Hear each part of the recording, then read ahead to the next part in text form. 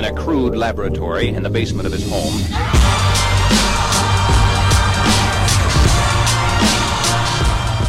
And welcome to the CEO Rater podcast. It's your host, John Mayetta. Interesting news that sort of flew under the radar. Reported earlier today that Spotify, and this has been rumored, but there was an article written in the Wall Street Journal today that Spotify plans to list shares directly with the New York Stock Exchange and to circumvent the traditional IPO process, whereby you would have investment banks, underwriters, bring the company public. And the way that works, if you're not familiar with the process, group of underwriters would collect a fee,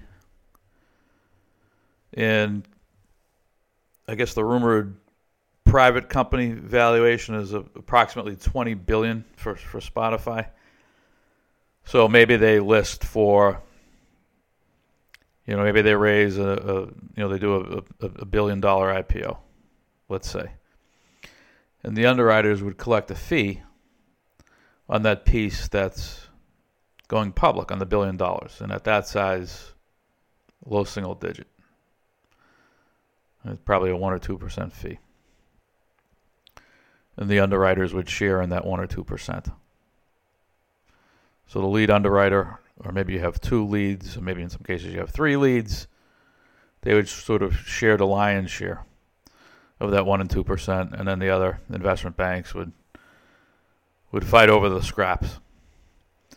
And so what Spotify is proposing, and they're seeking SEC approval, is to list directly with the New York Stock Exchange.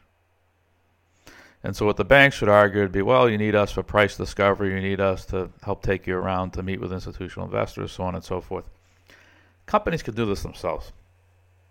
Everybody knows who the large institutional investors are. So if you're Spotify, you're a tech company, everybody knows who the large tech companies are. You hire an IR professional, or you hire a investor relations firm, and the 1 or 2 representatives from the firm, plus CFO, CEO can go out and do meetings. Then you split some of those meetings. CFO does some meetings, CEO does the others.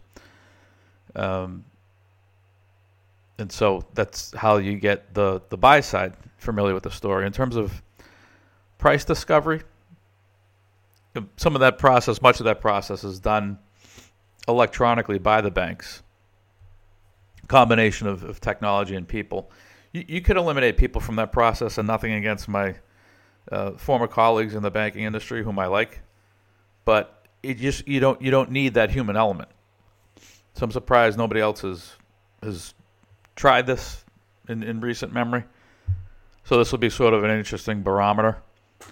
So the sell side continues to get squeezed, as it should. As it should. There's real value in M&A. M&A is as much art as it is science. I would argue it's more art than science. But in terms of trade execution, in terms of price discovery around an IPO process, you don't need the human element.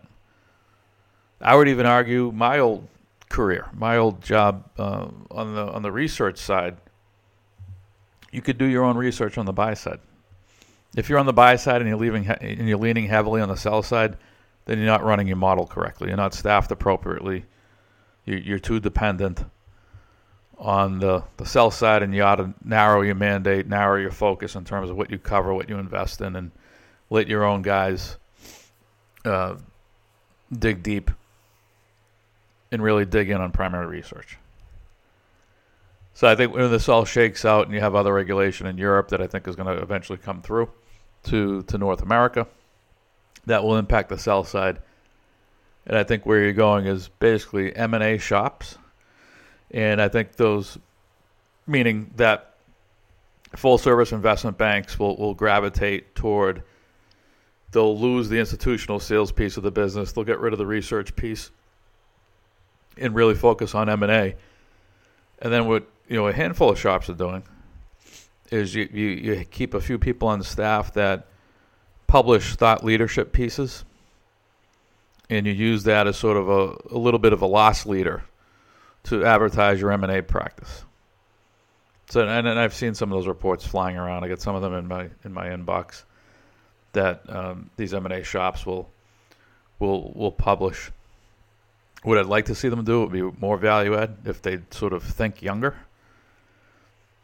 It's great to have the printed research and to print your numbers and so on and so forth and print your logos, but put together a podcast. That's one thing I would give credit to the venture guys, who I typically hammer. But I think they've done a good job showing thought leadership, marketing their respective firms for those who host podcasts and drill down on particular industry verticals. I think the banks should be doing the same thing. YouTube channels, video. Try to gain mind share with young people. So I mean, you could continue to fire around the PDF reports. That's great, but people don't read them like they did 10 and 20 years ago. So better off focusing effort, because everybody has a limited budget. Focus brain power, people, budget dollars on video and podcasts.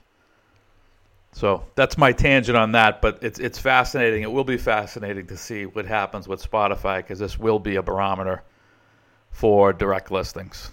We'll see what type of success. I think they will be successful. They need to seek, or they're seeking SEC approval. They'll get an answer soon, assuming they get the go-ahead from the SEC. I think they will successfully list without a ton of price volatility. I think they'll be able to list with minimal volatility. And I think going forward, that process only gets smoother. See you all next time.